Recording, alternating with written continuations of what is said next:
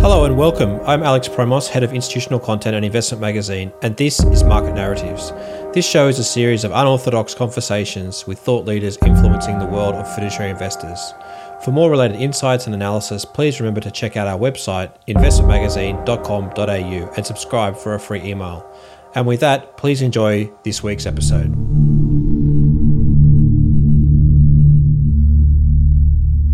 My guest today is Deanne Stewart, First State Super Chief Executive Officer. Welcome, Deanne.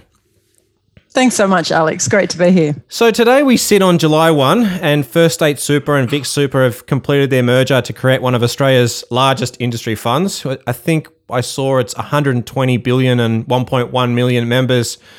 Can you give us a bit of a context of sort of maybe the last few months, in terms of getting this merger finished on July 1 and sort of the last sort of final processes that you needed to tick off? Fantastic. Thanks, Alex. Yes, and today certainly does mark a really momentous occasion for both funds, both for First State Super and Vic Super as we come together. As you can imagine, particularly the last 4 months have been huge for both funds, getting us to this point, not only really working through at the pointy end of a merger, everything from the successor fund transfer to the technology integration to our advice businesses integrating to the whole people side of integrating. But doing that on top with COVID-19 has probably made it equally and significantly more challenging to get to this point. So I feel incredibly proud of both the Vic Super team and the First State Super team getting us to this point. You mentioned a lot of different areas that you had to pull together at the same time, or finish at the same time around technology and systems. How many of those are still going to be sort of legacy sort of areas that you're going to be working through around technology and understanding, the various risks across both businesses that will continue? Yeah, it's a great point, because when you're doing a merger at the order of magnitude of Vic Super and First State Super, there's a huge amount that has been done to get us to this point, and that's particularly around, the successor funds transfer and the integration of people, and particularly on the technology side, all the technology, internal technology, to make sure that we can all communicate, that we're all on the same email system, we're all on the same Yammer system, payroll, GL, for example. But you are right, there are still it's sort of day one, and now the planning has begun in earnest for day two, and that's much more the integration of our big registry systems. We've clearly got different administrative systems that we work on together with different advice systems, for example, and then really bringing the product sets together as well. So that really all is in our day two planning for the next 6 months. Mm-hmm.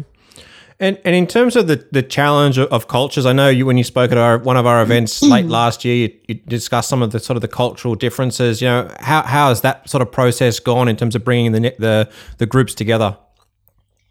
Yeah, I actually feel really passionate about culture and mergers success. I've certainly heard others say culture doesn't really matter when it comes to a merger. Ultimately, you're just bringing two businesses together and then you create the culture you want. I probably take a different view. I think the more you are aligned on culture and values, the easier it is to merge, quite frankly, and also the more likely you are to be successful. And I'd say, particularly with Vic Super and First State Super, we've had such a shared heritage. If you think about the heritage of First State Super having come out of the New South Wales government as the First State Super, as the super fund for the New South Wales public sector, and then similarly for Vic Super out of the Victorian public sector, there's so much heritage there and a really alignment of values, particularly around member first, but also in the way that we both care deeply. We both have a real responsible investment and sustainable agenda. And so there's a real alignment and meeting of minds there that creates less tension, quite frankly, and clashes. And certainly, therefore, makes all the challenges and all the hurdles that you've got to jump over as you're working through a merger that much easier when you've got that real alignment of culture and values. Mm-hmm. It's interesting, we talk about one merger completing, but you've also still got another merger outstanding, being the WA Super that's there. And then I also read in one of your announcements today that came out is that you're still going to have potentially more Michael Dundon will be looking at future merger opportunities. So how much does, maybe give a bit of background on where we're up to on the WA Super merger, and maybe a little bit about sort of how do mergers disrupt maybe the day-to-day activities in the firm? Yeah, okay, very happy to. So in terms of WA Super, just to let you know where that's at, we've completed the due diligence process, and at the moment the teams are really working on the business case and the merger deed, determining whether it is indeed in members' best interest on both sides, both First State Super and WA Super. We're looking to take that to both of our boards at the end of July and make a determination as to whether the merger goes forward. And if it does go forward, then we're looking to really complete the merger by the end of this year. So that's essentially the roadmap that we're on with WA Super. I think why we've been open about looking at that merger and other potential mergers is really, I guess, a major theme that's occurring in the industry, which is really a theme around the importance of scale. But I would also say not all mergers are equal, and not all mergers are going to necessarily be the appropriate fit with First State Super. I mean, we certainly are a fund that believes deeply in member first, but also a fund that has real unique, I think, advantage, but focus on retirement. So a quarter of our members are in retirement. And so we have a real both product pipeline, service proposition, and our whole advice business is around that moment of retirement. That's going to suit some funds really well. They may say, you know what, if we think about a merger partner, we actually want to consider someone that really does believe in responsible investment, but actually really thinks deeply about retirement advice, and that may not suit other funds. And so I think for us, it's flagging that we do see consolidation as a key theme that will play out in the next 5 years.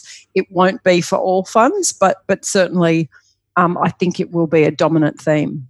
You mentioned scale there, and obviously there's the scale in terms of investment side and the size of businesses that you can invest in and types of transactions that you can do. But I wanted to sort of touch on the scale that that comes alongside financial advice, and you've touched on advice and retirement. I said those two being very connected. How do you deliver advice to such a large number? You mentioned a quarter of the members are already in retirement. We're already 1.1 million members. How do you then start to deliver that advice at scale?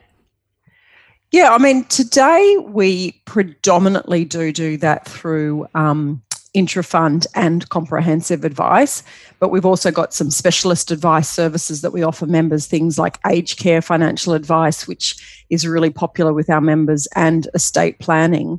But you're right. I think certainly as you think about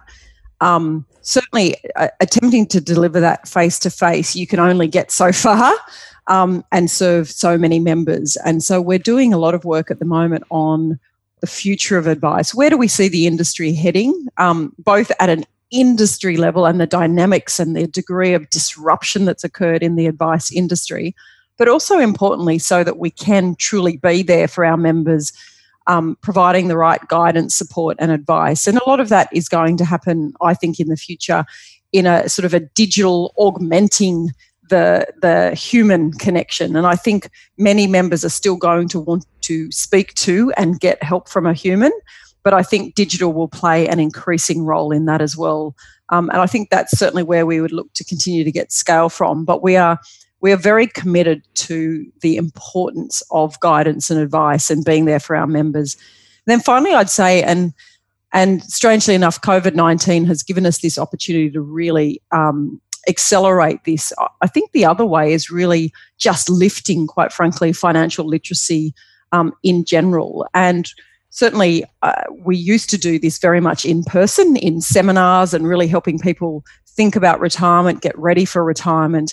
But we're now doing that a lot more via webinars, for example, and therefore being able to reach a lot more of our members and answer a lot of their questions there and then on the spot. So it's going to come from many different avenues, I think. And if there's some silver lining to COVID-19, I think it is absolutely beholden on us to use the opportunity to really digitise a lot of our services and be able to reach many more members. Mm-hmm. Let's stick on the conversation of advice, and maybe a more controversial comment around sort of State Plus and some perceived conflicts of interest that were raised in the financial media. I know some of that transaction is before your time, but I wanted to get sort of your thinking there, and maybe where the media has maybe got it wrong, and sort of that broader backdrop. Oh, look. I will touch on a bit where the media got it wrong, but I do think you have to be live to the conflict of interest, quite frankly, of an advice business and a super fund. And, I'd be foolish to sit here and say that there isn't a potential conflict of interest in an organisation that is more vertically integrated.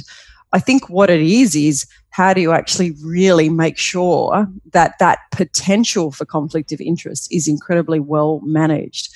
And you've got to be alive to it. And it's everything from making sure that the way that you actually really do set up financial advice and your financial advisors is very much with best interest of members in mind, that there are not added incentives to do the wrong thing, for example. And that I think you've certainly seen play out in some other organisations where there's been extra money for doing your own product, for example. And I just... those sorts of conflicts you've got to stamp out. And then secondly, I think the premise and the way that we've set it up is really to be a service for our members, right? It's not where I've seen it previously, where ultimately it's a giant distribution arm that brings in members. For us, it's almost the opposite way around. We've got the members. They actually just need the guidance and advice and help as they're heading towards retirement. And a lot of the queries that come in from our members around that really critical moment is it's the first time in their life that they have started to contemplate what is life like when you're not earning a weekly or monthly income. How do I actually set myself up for that? How do I budget for that? How do I actually combine, what I've got in superannuation together with possibly age pension, which we certainly see in a lot of our type of member base, and how do I actually make the very best use of that into retirement? So from that perspective, the way that we've set it up and the way that we manage those conflicts, I think we do make sure that we're there to provide that very best guidance and advice for our members. But it is being really alert to the conflicts of interest. Probably the only other thing that you go on, Alex. No, continue. I'm going to ask one more question on that, but you can finish. Oh, I was just going to pick the point that you just said that was quoted in the media about being misleading. There was an element in the media that talked about the fact that we had integrated State Plus into First State Super, and it sort of insinuated that we did that to essentially hide the value of State Plus. There couldn't be anything further from the truth. As we did that, we absolutely sought independent advice to make sure that there was no value transfer in what we were doing. And in fact, we are talking about members to members. We're not talking about members to shareholders here. So you do have at least a reduced conflict of interest, but you've got to be really aware of it. So that point, I think, was just completely down the wrong track. But I understand why they were pointing it out. Well, that was actually my next question is sort of, you got this situation where members are both the owners and customers of the service, right? And so how do you think about it? The value is one piece, yes, but sort of members are also still holding these assets on the book. And so the tension I think that comes out is like, okay, you've got a cost of service and a price to sort of justify that value. And if the cost of that service goes down, then the value of the asset goes down. So you're a bit conflicted in terms of how to deliver advice and the ultimate valuation. Yeah, and look, ultimately, really what we need to do with our advice channel is make sure that we really are breaking even, quite frankly. And that's essentially what the law asks of you, is to make sure that the cost of comprehensive advice or personal advice is actually equally charged to the member. And so that's really what guides us, Alex, and that makes that conflict much easier than you'd actually imagine. So that's certainly the way that we have managed it. In terms of the actual good value for members. Essentially, that is part of why we did integrate it, was that essentially having them as two separate organisations, you had a complete duplication of costs, and it also meant that the member experience was clunky. You'd go from accumulation from a First State Super perspective, and then if you were seeing advice, then you'd clunkily go into State Plus, a different brand, a different digital website needing a different member number. So actually by integrating it, it was able to create a much better member experience, actually be good value in the sense of you were getting rid of the duplication. And then you're right, it then does come down to the cost of that advice. And our guiding view on that is really around just making sure that members pay for the cost of that advice, versus necessarily a huge profit or a huge loss. And I think that's something that a number of super funds are going to need to face into, quite frankly, is being really clear around things like cross-subsidisation and what they are and aren't willing for all members to pay versus what a member should pay for the service that they choose to use. The issue of cross-subsidisation is fascinating because it does touch into group insurance as well. Advice obviously is another one that's a really big part of it. How is part of the problem why there's this cross-subsidisation that comes up because that the funds don't have the ability to create, or they don't have their own balance sheet, so they can't do these sort of transactions. They've got to try and work out that balance with member funds. I think if I touch on, I think they are separate things, Alex, for insurance as it is for advice. So I might take the insurance one first. Mm-hmm. I think the insurance inside super, I think as an industry, we're getting better and better at the big issues with cross-subsidisation, right? When you think about young members being charged a lot more than older members and not getting as much advantage. A lot of the super funds have moved to actually changing the curve of insurance for those that are younger versus those that are older, right? So that's certainly one form of cross-subsidisation. But I would also say at the heart of insurance is subsidisation in some shape, right?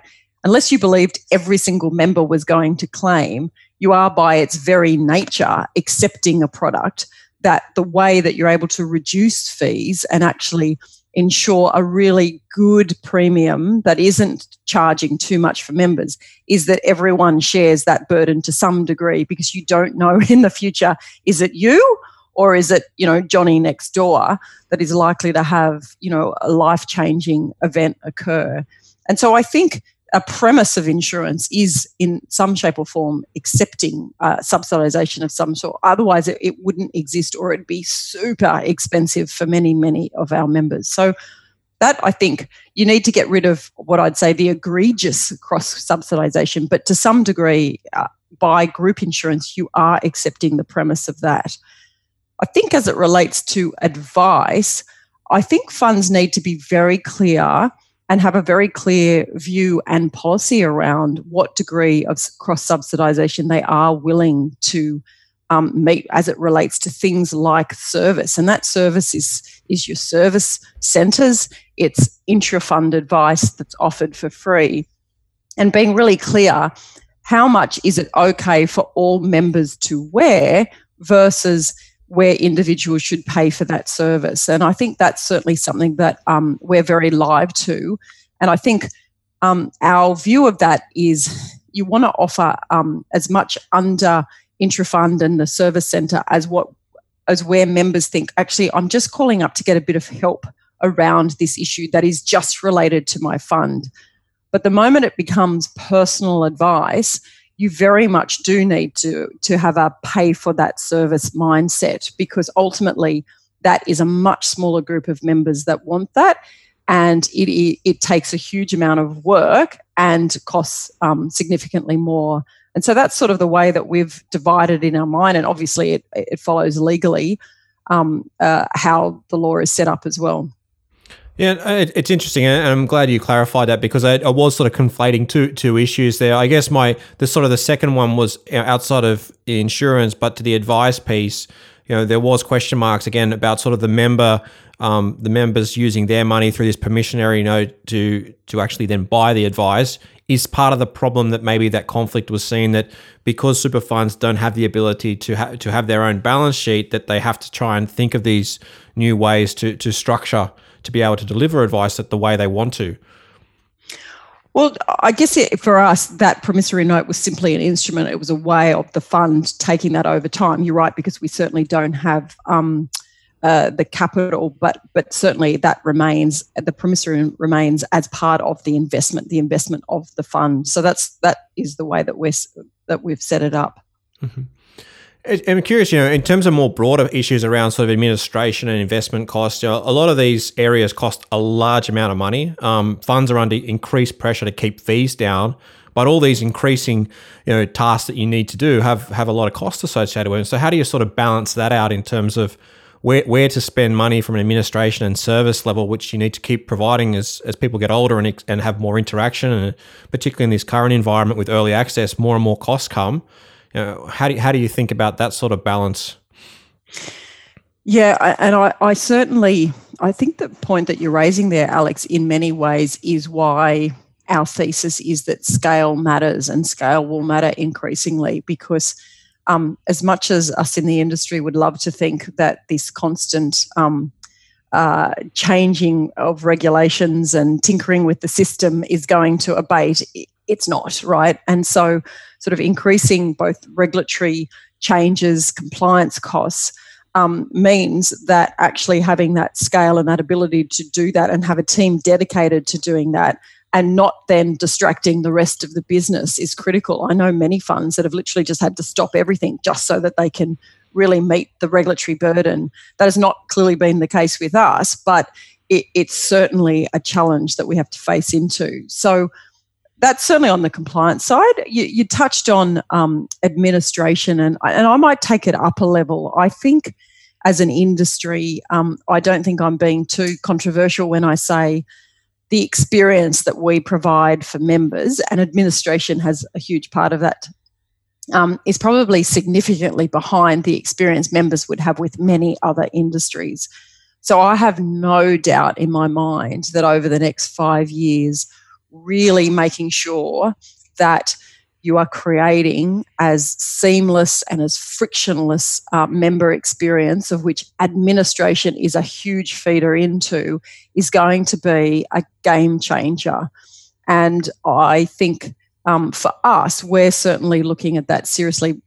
We have to, right? At the moment, between State Plus and First State Super, we've got 2 registry systems, and with Vic Super we've got a 3rd one. So we're facing into that right now with a whole project around the future of administration, very much of the view of obviously getting the economies of scale out of that, but also with the mindset of how do we create a really frictionless experience for our members, where a lot of it is automated, a lot of it is straight through and really easy for our members and engaging. So that's a really significant piece of work that we've kicked off. Mm-hmm.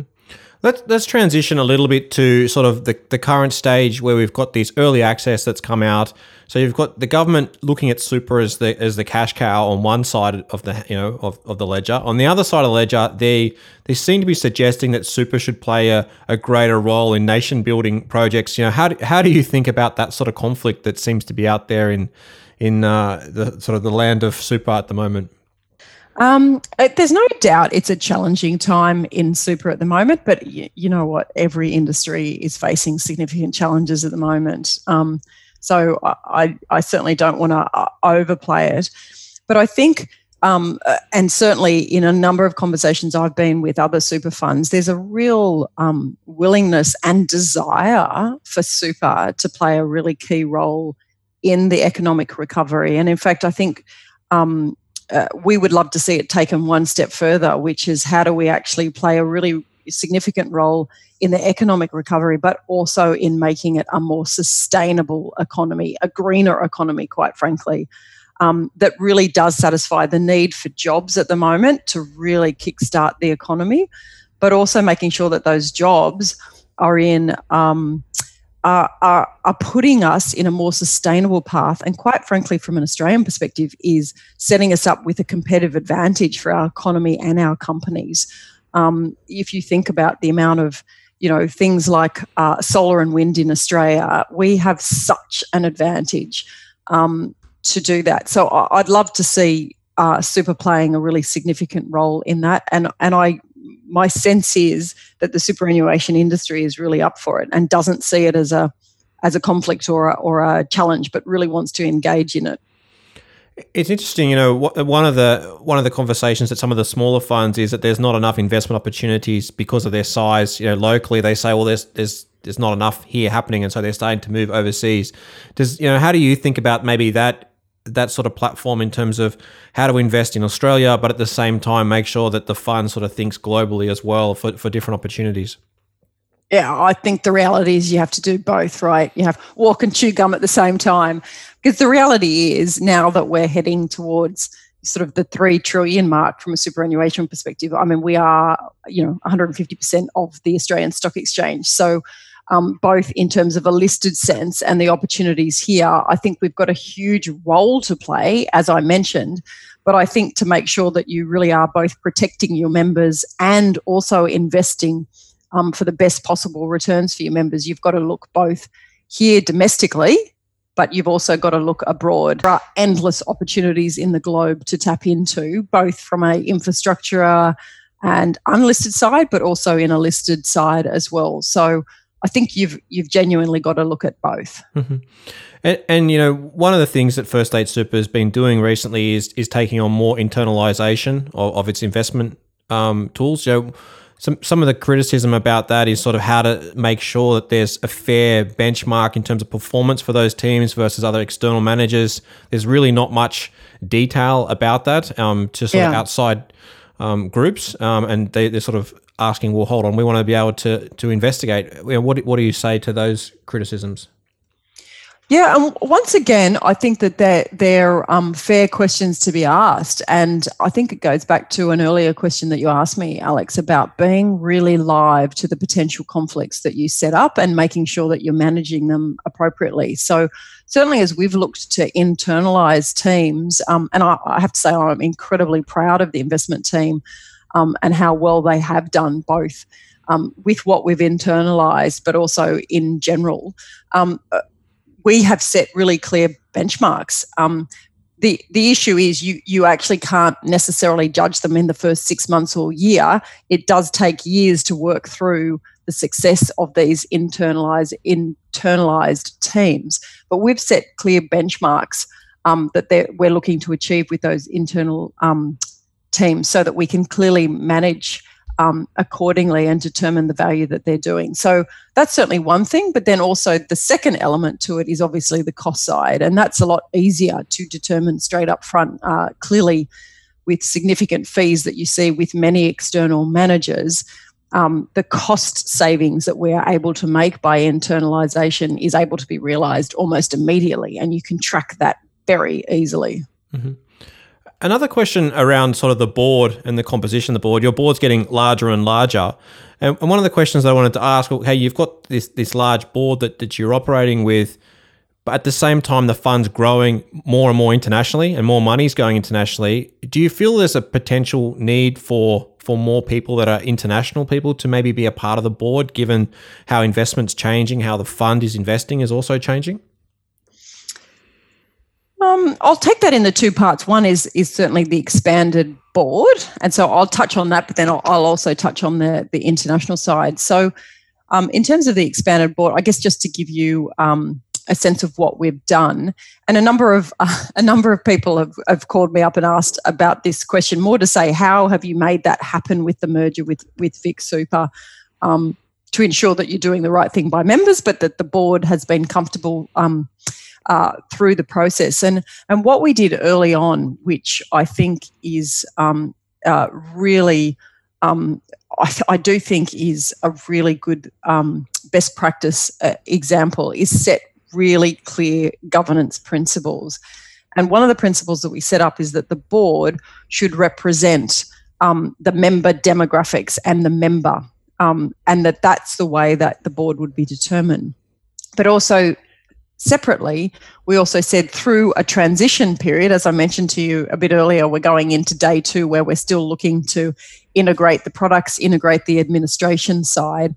We actually determined the need to make sure that there was 4 Vic Super members that came across to make sure that both the Vic Super members and the First State members were